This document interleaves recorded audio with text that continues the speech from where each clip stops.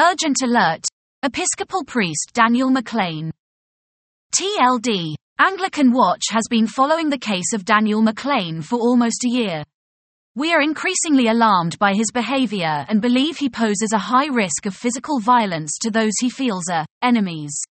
Therefore, we call on the Diocese of Southern Ohio to initiate Title IV proceedings against McClain and suspend him from ministry. On our own volition, we are forwarding this article to the diocese as a Title IV complaint. We urge family members and others close to McClain to seek a protective order against him immediately and believe he is engaging in a pattern of coercive conduct towards others with a high likelihood of physical violence.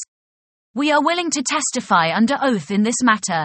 One of the profoundly tricky parts of running Anglican Watch is when we receive allegations of misconduct involving coercive control.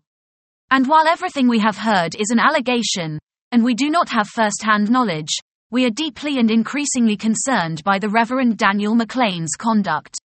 McClain serves St. Paul's, Dayton, and is the rector-elect of the parish. Let's start at the top. It is not part of God's plan for anyone to live in fear. Not Daniel. Not those close to him. Not former parishioners. Our distant early warning system first kicked into high gear when we spotted an incoming in the comments to our earlier article. Specifically, one commenter claimed that the previous Title IV case against McClain had resulted in his vindication. It did not. With the Title IV complaint having been withdrawn without investigation, there was no data on which the diocese could proceed. That led us to ask, how could someone get this so wrong? Did McClain lie to him?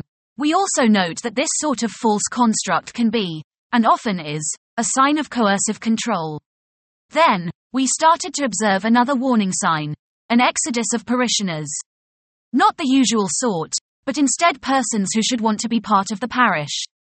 Then a third set of warning signs arose, an influx of allegations from persons previously connected with the parish. And over time, a pattern emerged in these allegations.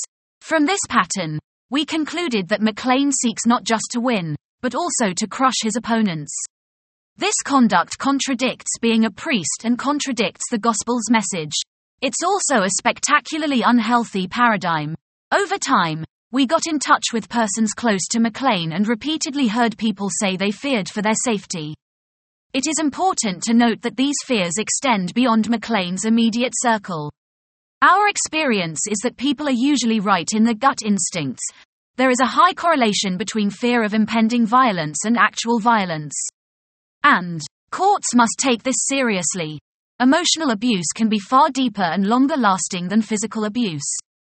And emotional abuse typically is one stop on a continuum that includes physical and sexual violence and abuse. It's also given in these situations that the abuser, who holds a win at all costs mentality, will paint their victims as mentally unbalanced, unhinged, domestic terrorists, and more. Been there, experienced it, got the scars to prove it. And we've heard many allegations coming from McClain's direction about others being mentally ill, which is both inappropriate conduct for clergy and seemingly a projection of his own issues. In these cases, part of the abuser's game plan is to make these allegations a reality by gaslighting their victims, imposing ongoing microaggressions, and more. This pattern of behavior causes victims to feel alone, fear coming forward, doubt their perceptions, believe they need the approval of others to share their concerns and more. In these cases, their abuser has another trick up their sleeve, to hope that the continuing microaggressions will cause the victim to snap. If this happens, it allows the abuser to look puzzled and ask, "What was that all about? See, I told you there were issues." At the same time, we noted another concerning phenomenon. It seemed that current parishioners perceived McClain as an angel of light. Meanwhile, former parishioners had very differing perceptions. This Dr. Jekyll and Mr. Hyde paradigm often is indicative of significant personality disorders.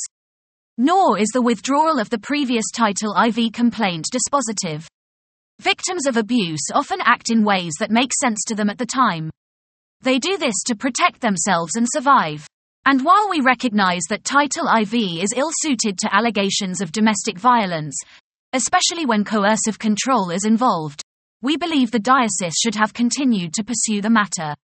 After all, we're hardly the great investigators of the Western world, and if we can put these pieces together, so can the diocese.